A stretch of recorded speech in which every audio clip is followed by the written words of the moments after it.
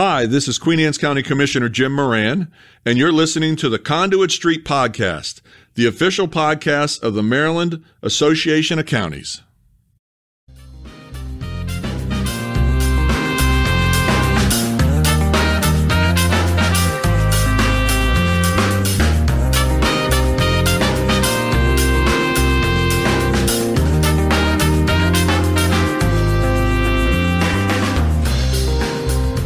Hello and welcome to the Conduit Street Podcast. Kevin Canale here with Michael Sanderson. Michael, we are recording remotely again. COVID cases continue to spike here in Maryland, in the region, and across the country, but we're back to remote. How are things at the Sanderson household? Everybody is okay here. We're sort of making plans for continued homeschooling and all those sorts of things. So doing what lots of Americans are doing right now. How about your gang? Everybody's doing well. And speaking of that, it's important to pay attention to the Conduit Street blog. We have all your coverage on the latest schools deciding whether or not to do in person or stick virtual. It's all on the Conduit Street blog. But Michael, today I'm excited to hear from another state. We talked to California some time ago, and today we're going to hear from Arizona. And we'll hear about how they're handling COVID, what's the legislative landscape out there. And to help us do that, we are very pleased this week to have a special guest, Jennifer Marson. She is the Executive Director of the Arizona Association of Counties. Jennifer, we're glad to have you with us. Thanks for being here. Thanks for inviting me. Happy to do it. Well, Kevin, I've had a pleasure to get to know Jen through our professional sort of association or self-help group or whatever you want to call it. But we have an opportunity to get together as directors of the state associations that represent counties. And it's interesting. There's tiny organizations and there's huge ones. Both Maryland and Arizona lie somewhere in the middle. So we have found some common ground to talk about issues and so forth. And I'm delighted to have you join the podcast, Jen. Thank you. So first of all, Jennifer, tell us a little bit about the Arizona Association of Counties. Who are the members of the association? I know it's a little bit different in Arizona than it is here in Maryland. You actually have two associations, is that right? We do. So at AACO, that's how we pronounce our acronym, AACO. We work with all of the county elected positions.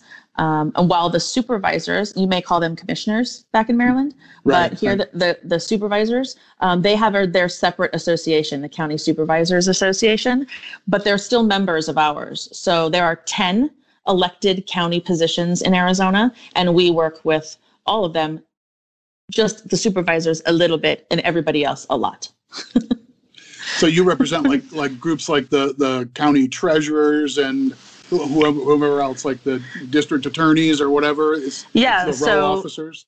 Yeah, additional officers, row officers doesn't go over so well here in Arizona. Gotcha. But so assessors, attorneys, clerks of the court, constables, JPs, recorders, school superintendents, sheriffs, supervisors, and treasurers. That would be a pretty interesting concatenated group in Maryland. Those folks are all sort of running their disparate ways here in our state, but not under one roof like they are in Arizona. But it's a state-by-state thing, right?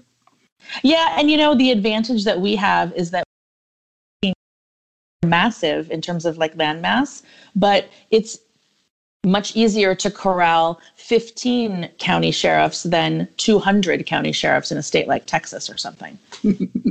Sounds like you're doing a lot of the same work that we're doing here in Maryland. And to be honest with you, Jen, I mean, with all the stuff in the news recently, we really wanted to talk to you today to get some insight from you as a quote unquote swing state. Arizona is certainly a swing state. We all know that the election has made headlines over the past few weeks. And we're really involved with elections here in Maryland. Counties run the elections. And I know that you all are pretty involved in elections there too, right? Absolutely. So the office that I mentioned, the county recorders, they run elections in tandem with election directors at the county level, and we work with both of those groups. Right.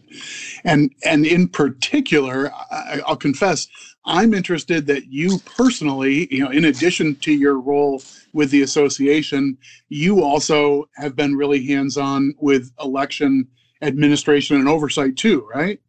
Yeah, I'm super nerdy, and I think elections is one of my favorite areas. So I actually started as just a regular old poll worker back in, I don't know, 2002, 2003, something like that. But then I actually went through the training that the state requires of every election employee to become a certified election officer. So I've been certified with the state since 2005, and I've been what we call troubleshooting. I've been a troubleshooter since 2007, which is like a super glorified poll worker that travels amongst different locations. You don't stay at one location all day. I answer questions, I fix equipment, I just help manage the flow of traffic and people and information. And it's totally geeky and totally amazing. Well, I mean, super nerdy, totally geeky, totally amazing. That's basically the description of the Conduit Street podcast. So now our listeners are completely on board for why we were so excited to bring you aboard as a guest. So now, okay, we've got Arizona, and it's interesting to hear about Arizona and the swing state. Now the plot thickens, but like they're on the ground for one of the states that's been in the news and in the headlines. Now we're talking, right? Yeah, but I gotta tell you, it's so weird to hear Arizona referred to as a swing state because, I mean, I've lived here my whole life. I was born here, and Arizona is really more libertarian than anything. It's a lot of just leave me alone and let me do my thing, right? But obviously, we've been red for my whole life. This is the first time we've really seen a big swath of blue come along. So it's new territory. The shift in Arizona has been really interesting to watch. And, you know, with a state whose elections are so closely watched, I mean, you have a competitive U.S. Senate seat, plus really, really close polling for the president. The stakes are really high for Arizona in 2020, right? And that has to show on the ground there as well. Absolutely. I mean, it was a little bit of a shock in, 2016 when we elected Senator Sinema, you know, an openly bisexual Democrat to a Senate seat. That was crazy bananas. And then, and then we had the runoff between McSally and Mark Kelly, and he kind of blew it out of the water. She wasn't that close. And it's been several months since anyone thought she was going to be close. So the election of Mark Kelly, Senator-elect Mark Kelly, wasn't a surprise come election day. So I guess to set the stage a little bit and also to connect back to some of the policy issues we've talked about here, can you give us a little bit of the lay of the land, maybe in terms of the Arizona law policy? So where are you with, do your voters get to do early voting? Do you have voting by mail and stuff like that? Yeah, we're a huge vote by mail state. You don't have to have a reason. We actually, through some legislation through ACO, many years ago, we established the Permanent Early Voting List, the acronym we pronounce like PEVL. It should be PEVL, I know, but we say PEVL, just go with it.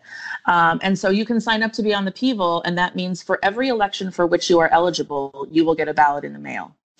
We had a lot of people sign up for PEVL this year who hadn't been signed up before because we have the ability. If you don't want to get a ballot by mail every election, you can sign up previous to each election and just get a ballot for the next upcoming election. So we have a couple different ways to do early mail or early ballots in Arizona.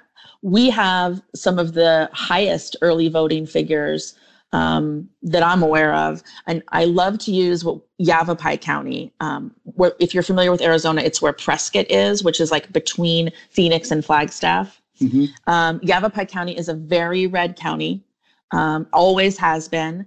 And they have more than 83% of all of their registered voters are on the permanent early voter list. What? 80? What? Wow. Yep. Okay. Are you're blowing the doors off? I thought you were going to tell me it was 25%, and I was ready to be impressed. Nope, it's over 80%. It's crazy. And they're a great example county because, sometimes we get into these legislative hearings and we get into it with legislators about how ballot by mail is horrible and blah, blah, blah. And they're Republican legislators. And I say, you need to talk to your colleagues in Yavapai County who've been voting by mail since, 1998. Right. I mean, that's really interesting that the universal voter list and to get the ballot mailed to you, you can sort of opt in for every election that you're eligible for. I think that's a really interesting way of going about it and not having to worry every single election to go ahead and request a ballot, but you're already opted in on that universal list. Has that been around for a long time in Arizona, or how did that come about? I'm really interested in that specifically. So the PIVO list, I think that was legislation in, I want to say 2006 or 2007. So while we had mail-in balloting before then, the permanent list happened, 2007-ish, let's say. And that list is maintained by the state? Is that the way that works in Arizona? No, elections are strictly the function of local government. So the elected county recorder in each county is responsible for voter registration and early balloting, and thus the permanent early voter list. So I guess with a matter of policy that I didn't even think about being important before this election, but now everybody who's in the election world talks about this. When are the election directors and staff able to open mailed-in ballots and start counting them in Arizona? Do you do that before election day, or is that a later process? We do, but I want to parse your question a little bit because there's a difference between opening and tabulating, right? So we, ACO, again, passed legislation in 2019. We used to be able to start tabulating a week prior to the election. In 2019, we changed it to make it 2 weeks. And so now we're starting to tabulate 2 weeks prior to the election, but the opening happens before the tabulation. So we'll get the ballots signature verified. They go through the verification process to make sure that the signature on the ballot envelope matches the signature in the voter registration file. And we'll get all of that squared away. And then we simply essentially stack the ballots and get them ready to be run through the tabulator on that 2 week out date. Got it. But that does put you in a spot where you've got that stuff counted and more or less ready to go by election Tuesday, as opposed to some states that have laws that work in a different direction, like everything just sits in stacks and you have to do the opening, verifying, and tabulating all starting on Tuesday. You've got the running start. Correct. And because we have such a high percentage of vote by mail participants, the numbers that are released by Arizona statute at 8 p.m. on election evening, those are all early ballots. Those initial numbers don't include anybody who voted at the polls. Right. And that's interesting because, as Michael was alluding to earlier, in a lot of states, it's the complete opposite, right? They're not allowed to start their canvass. They're not allowed to open the ballots until the polls close on election day. Here in Maryland, we were able to allow that canvass to start earlier, which really, really helped. Of course, we've never done this before, so we are behind the times when it comes to Arizona in terms of mail-in voting. But I know Arizona is a leader with mail-in voting. It's been very successful there, and it sounds like it was successful there again this go around. But I'm interested too in this troubleshooter role. What is Tuesday like generally? You said you go around from polling place to polling place, you're answering questions. How was it this year? This year I decided to move myself around. So starting from here on out, I'm going to visit all of the counties and work as a troubleshooter in each of the different counties. And so this year I was in Pinal County, which is a medium-sized county just south of Phoenix, between Phoenix and Tucson. Again, if you know Arizona, everybody was totally used to COVID, right? Everybody had masks. A lot of voters were wearing gloves. Obviously, the polls were set up with extra of all of that stuff and cleaning all the time.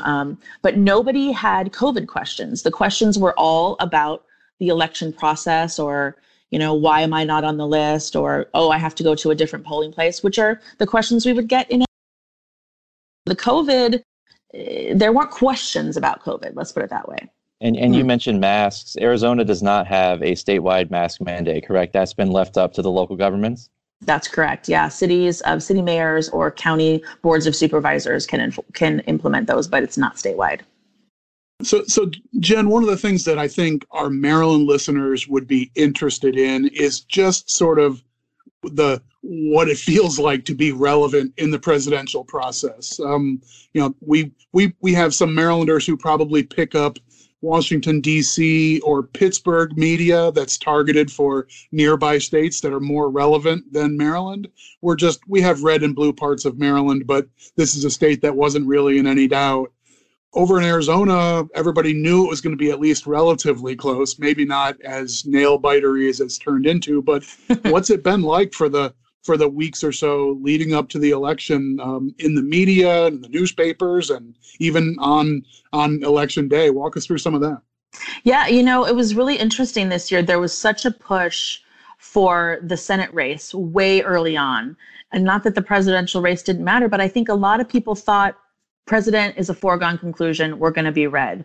So there was a lot of money in the state for the Senate race. But then as the polling came out and Arizona was, the presidential race was polling a lot closer than really regular people ever thought that it would, right? Not in the know people, but regular people. And so then the money it was everywhere. You could listen to the radio or watch TV without some sort of ad. Literally every ad was political. There was maybe like one beer ad, and then everything else were political ads, no matter what you were watching.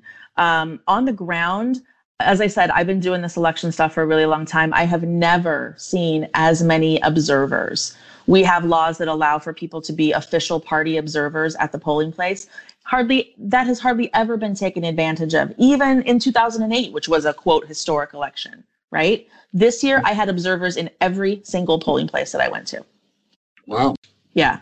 I thought maybe we'd see an uptick, but from what I understand so far, there hasn't really been anything out of the ordinary in terms of more people wanting to observe. But we know that counting is continuing in lots of places, including Arizona. Anything interesting or unusual happening through all that process? I mean, at least from where you sit, and especially as an election nerd and troubleshooter?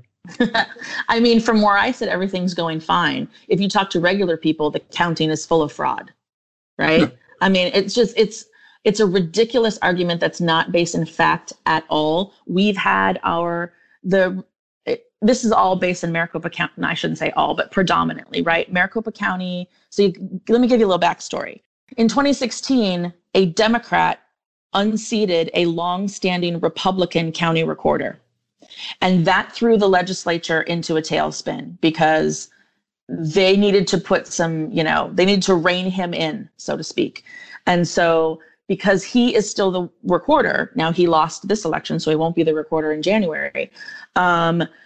Because of who he is and what party he's from, there must be fraud in order for Democrats to win in Arizona, and in order for Trump to win in Arizona. And so that's what has fueled a lot of this fire associated with the protests coming for the counting or anything like that. For me, someone who helps write every single election law that goes through the state, the counting is happening exactly the way that it's supposed to. It's being audited by both parties, by all three parties, quite frankly. It's been logic and accuracy tested. I mean, it's happening the way it's supposed to happen. And the just finished match the machine counts supposed to happen. So we're doing it right. So just you mentioned a third party, and you mentioned that the state has some libertarian sensibilities. Are third parties relevant players, or independent voters relevant players? I mean, independents, I'm sure, are an important factor, but do you have third party candidates who actually vigorously contest elections and get meaningful numbers and so forth? Is that a common thing out there?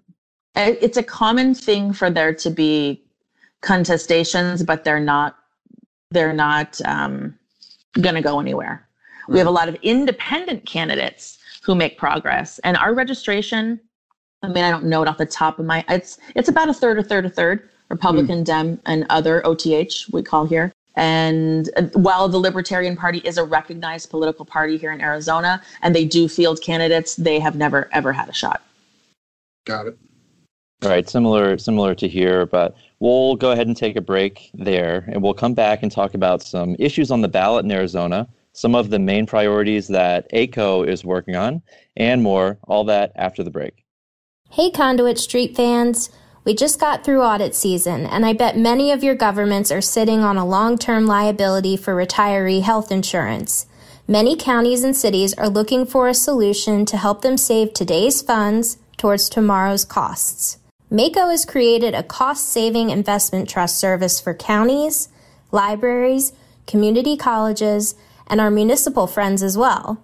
If you join the MACo Investment Trust, you share all the overhead costs with multiple participants, you gain access to an A-team of investment and fiscal advisors, and you benefit from a portfolio designed around your needs. For more information, click on the links in the show notes for this episode. Welcome back to the Conduit Street Podcast. Kevin Canale back here with Michael Sanderson, and today a special guest, Jen Marson from the Arizona Association of Counties.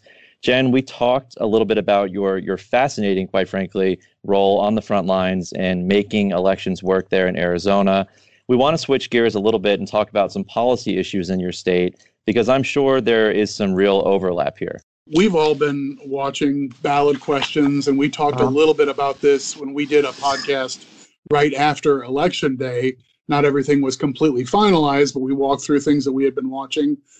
So Arizona was among a handful of states where adult use cannabis was on the ballot. And I guess we all basically know what happens when Americans get their chance to vote on it. They generally vote in favor. So interested in your take on that ballot question. Was that part of what drove people to the polls as well? Hard to say. Cannabis has had a really interesting history in Arizona. We actually first legalized it back in 1996, believe it or not, because of a small drafting error using the word prescribed instead of recommended. There was a federal conflict and it couldn't be fully implemented. Right. So there's been a couple of bites at the apple since 1996, and then with more than 60% of the vote, it passed this time. It's definitely sort of been a long time coming, if you will. It's a 16% sales tax on marijuana. It's for 21 and over. If you're under 21 and you get caught, it's now a civil penalty and not a criminal penalty. And as soon as Prop 207 was overwhelmingly going to pass, the county attorney's offices for all of our counties sort of dropped all of the charges associated with pot possession, because 207 is going to win the day and those won't be prosecuted anymore. Right. Do you think you'll end up with a second wave of expungements and so forth for people who are right now serving for possession and the like, in relatively recent time? When Maryland passed a law to decriminalize small possessions, that turned out to be a subsequent ripple effect here. Yeah, I'm certain that we will see something like that. But the wrinkle in Arizona is that we do have a citizen initiative process, and that's how this item made it to the ballot. And so we also have what we call a voter protection. So items that are passed by the voters cannot be undone by the legislature. They can only further the purpose. And so, that's a double-edged sword, right? Depending on how the drafting of the proposition is. This one is, from a lobbyist perspective, this one is drafted pretty good. There's not a lot of huge holes in terms of how statute works and how you have to craft it to make it work. But yeah, this was a citizen initiative, as was the other ballot measure that passed this year as well. It's interesting. I mean, the citizen initiative process, something we see a lot out west. We don't have that here in Maryland. I think it's interesting there in Arizona, legalizing adult use cannabis. It came through the citizen initiative. It wasn't in a bill. So most states, we've seen this happen through initiative, be on the ballot, whether or not voters want to do this. One state, I think Michigan, did this through legislation. Was there any talk about potentially trying to do this with a bill instead of, through a citizen initiative process? Is there any appetite in the legislature to do something like that now that Michigan has sort of done that and other states could follow suit? I mean, here in Maryland, this is something that we're talking about. I think we expect this to be done soon-ish. It's only a matter of whether or not it's on the ballot in 22 or whether or not the General Assembly just passes a bill. I don't think there's any shot of our Republican-controlled legislature to do something on their own. Then that's why the citizen initiative, that's why they went that route. Yeah.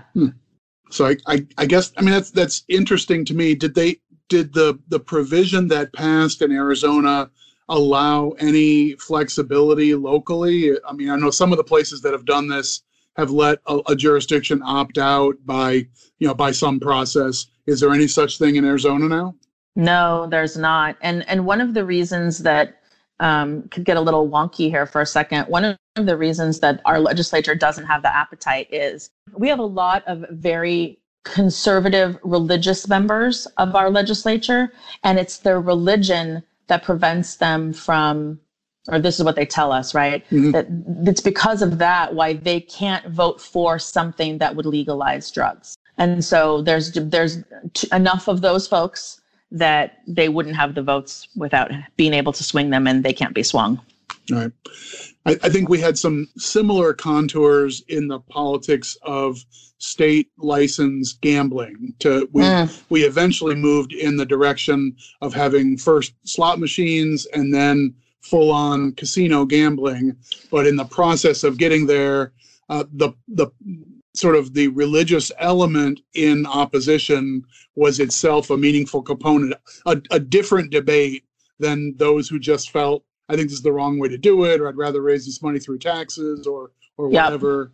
Yep. So that's it's a different contour in a political debate if you have those sort of like deeply held beliefs, as opposed to, I don't know, for lack of a better word, the more practical things.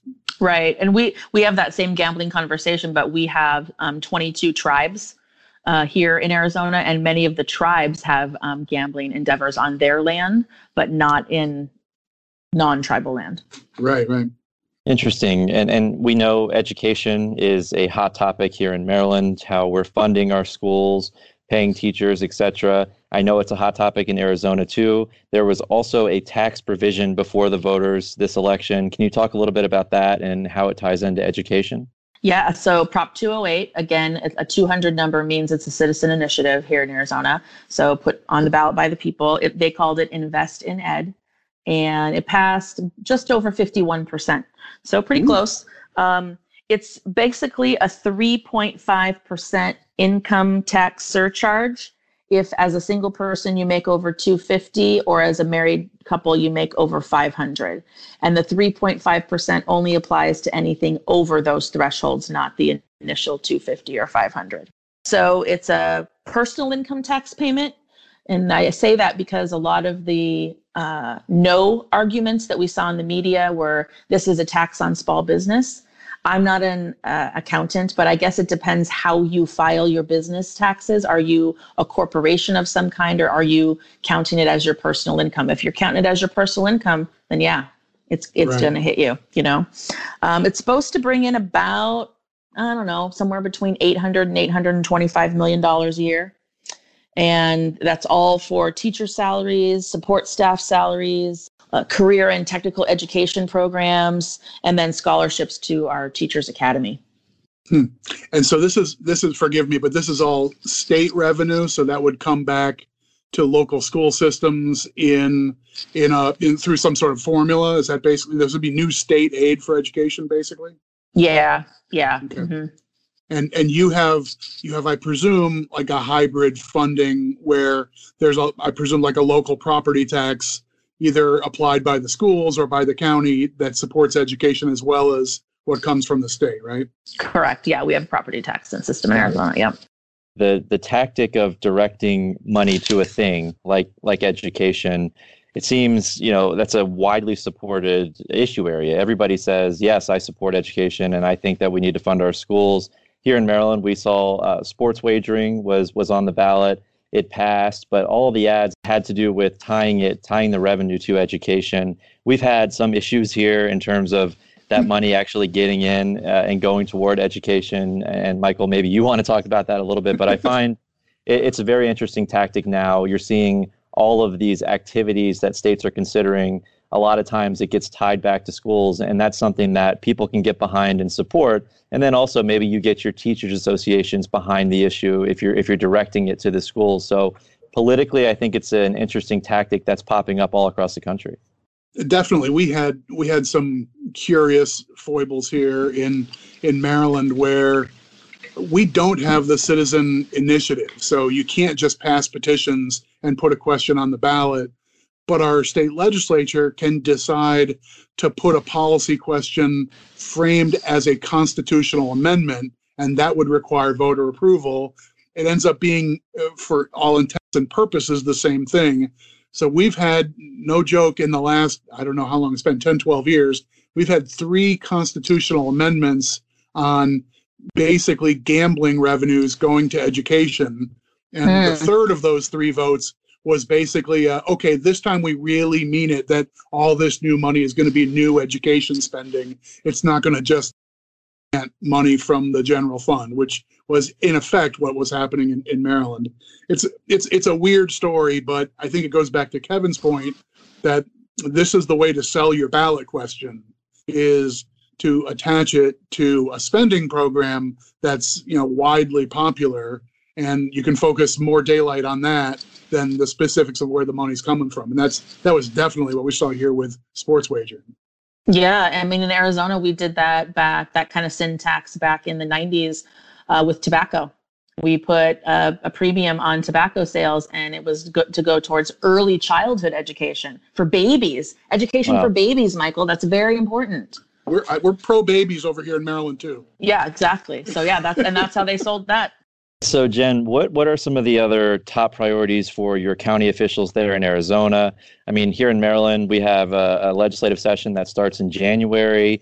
We don't know exactly what that looks like. We've seen sort of an outline. Our House and our Senate have different ideas when it comes to what this looks like in terms of how they're going to function. Do you have an early legislative session in Arizona? Is this going to be a tricky budget year? Have they talked about whether or not they're going to convene some sort of a virtual session or have folks in the building? What's the landscape like there now in terms of your state legislature? Yeah, it's a lot of unknowns right now. They will convene. They have told us that they're going to make sure that everything is transparent, that there's not going to be committee hearings without testimony or anything like that, which was one of our fears as the lobbying community.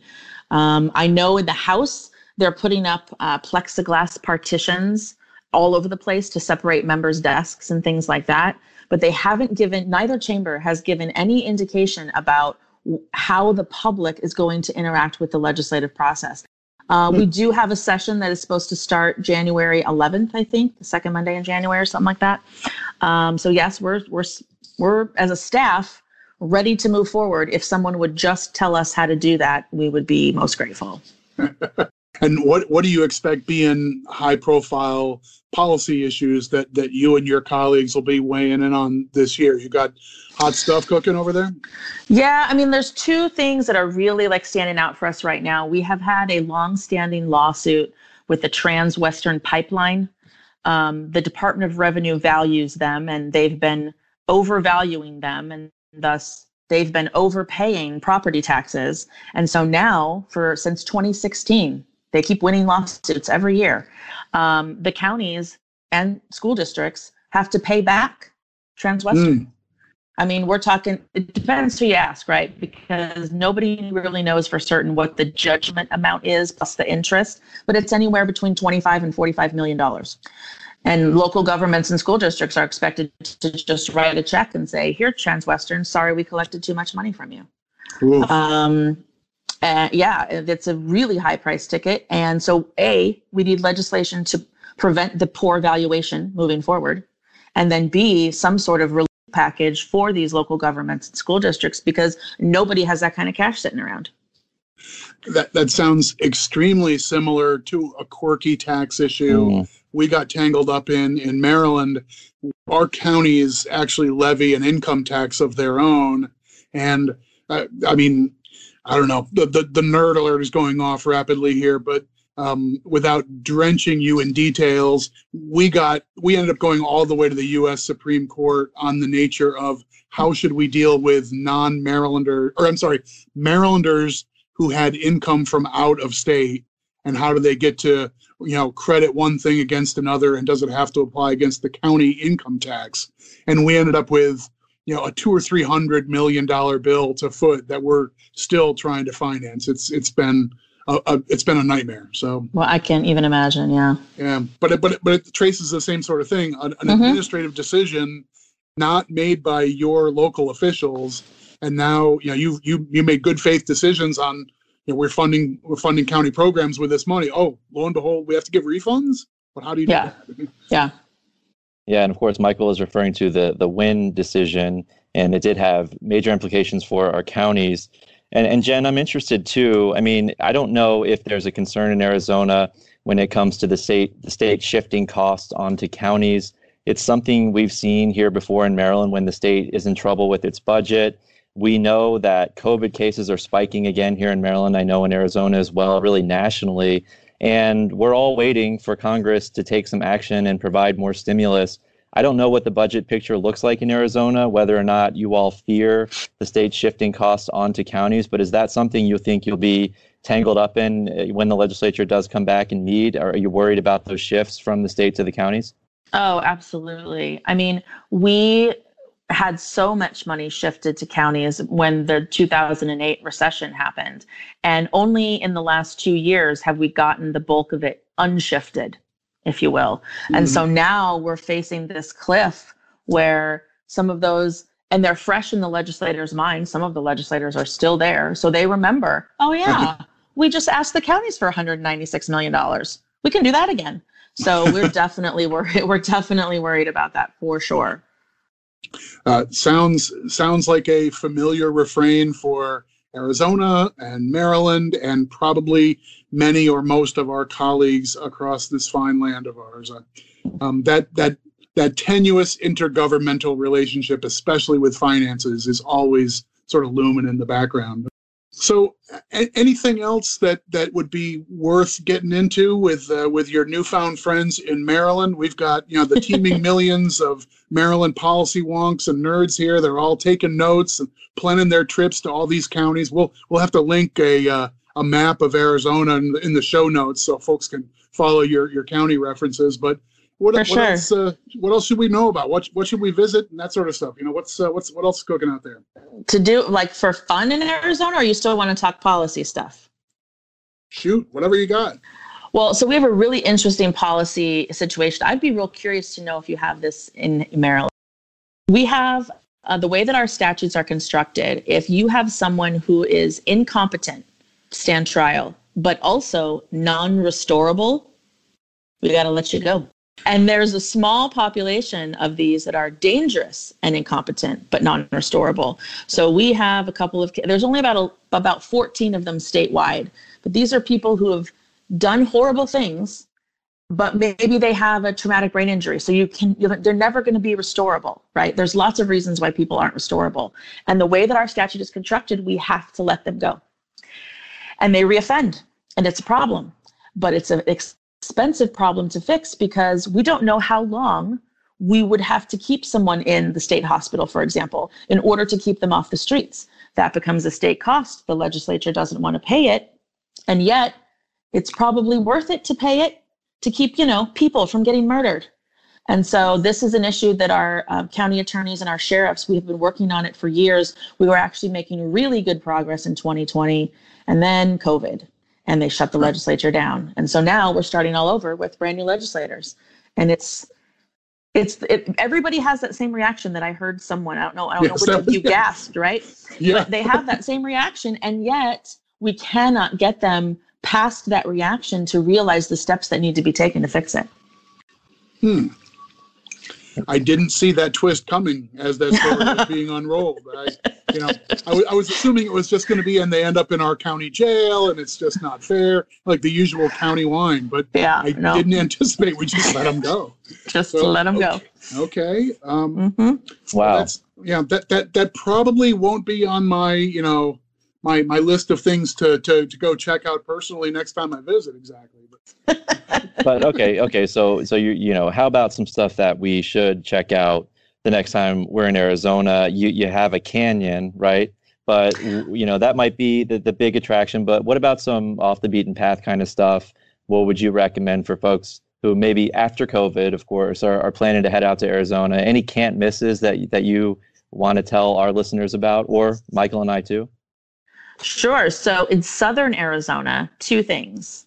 Kartchner Caverns. It's this amazing maze of underground caverns full of stalactites and stalagmites that was discovered by some kids in a field a long time ago. And They managed to keep it a secret until, I don't know, I think in the 80s, and they developed it, and now it's a great tourist attraction.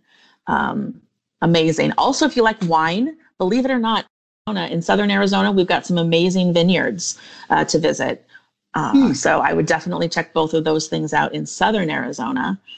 In Northern Arizona, if you come in the winter, we actually have some decent skiing, believe it or not.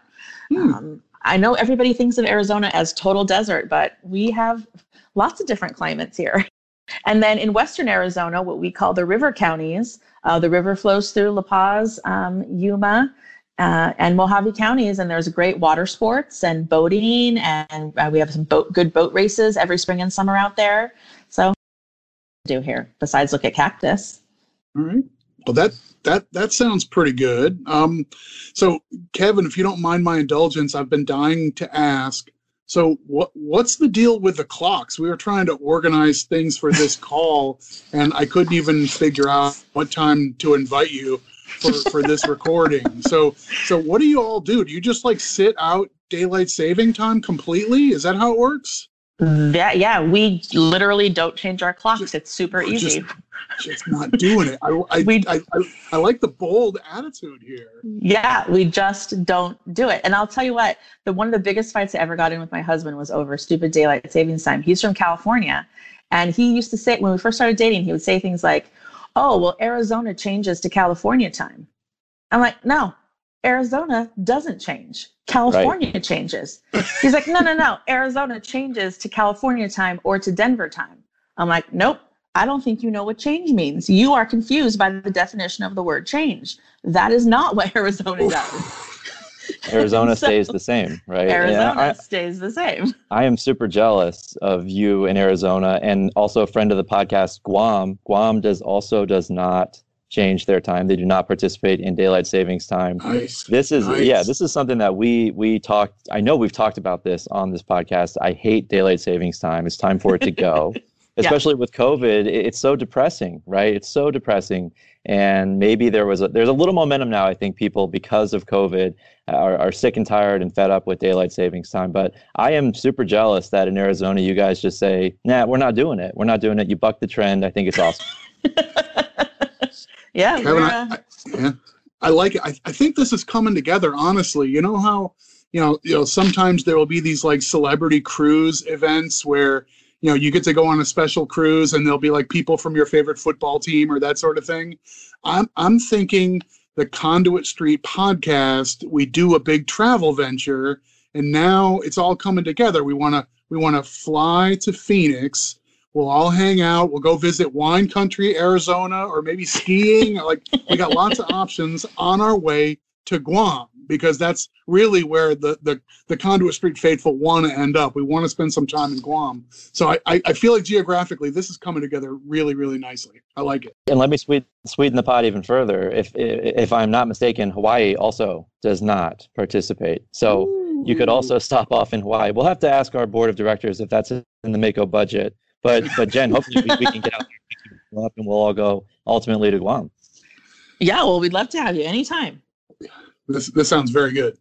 I like it. I do have one more question for you, Jen. I have a friend from Arizona. She was out here. She is definitely of age to drink, but her driver's license doesn't expire for like 400 years. And we went to a bar here, and the bartender looked at her ID, and I think it said expires in like whatever, 2050 something. And that's because in Arizona, you don't have to renew your driver's license until you're 65. Is that right? Which I also am pretty jealous of that as well, if that's the case and I'm not mistaken. Yeah, we do have some long-term expiration dates, but you're supposed to go update your picture every, I think it's 4 or 5 years or something like that. So it's not like you are 65 years old. Well, whatever 65 minus 16 is. I don't do math. But you know what I mean? Their picture is supposed to change. But yeah, I'm looking at I just pulled my driver's license out. We were talking, expires in 2027. But it was first issued, when I was younger. I'm not going to say how old I am, but I was younger. No, we're not doing that. I have to think it creates problems for people who travel outside of Arizona if they want to have an adult beverage. and they show up and a bartender is like, what do you mean 2050 this ID expires? This can't be real, right? So I just think that's interesting. And I guess the whole idea behind that, Arizona, you mentioned, a lot of rural areas. And I guess the idea is we don't want people to have to keep traveling back and forth between the DMV, even though, as you said, you need to change your picture. Yeah, I don't know. I feel like it's been like that my whole life. So I don't really remember why it changed or when, but it's just normal for us. We don't change our time. We don't change our driver's license. That's it. Arizona to the beat of their own drum, man. It's just like the independent spirit. I like it. We hope that you stay safe and well out in Arizona. We wish you the best with your legislative session. We know we're dealing with a lot of the same issues. We can relate with you there, but best of luck. Hope you and your family stay safe and well amidst this pandemic, and hope all of your county governments fare very well in the upcoming legislative session. Thank you so much. I really appreciate the invitation. I had a great time. Stay safe to all you guys as well. Thanks. Thank you so much. All right, we'll leave it right there. As always, if you enjoy the podcast, please go ahead and subscribe. That way, all of these episodes will be sent to the device of your choice. You can also follow along on social media, Facebook, Twitter, and of course, the Conduit Street blog. But for Jen and for Michael, this is Kevin signing off, and we will talk to you soon.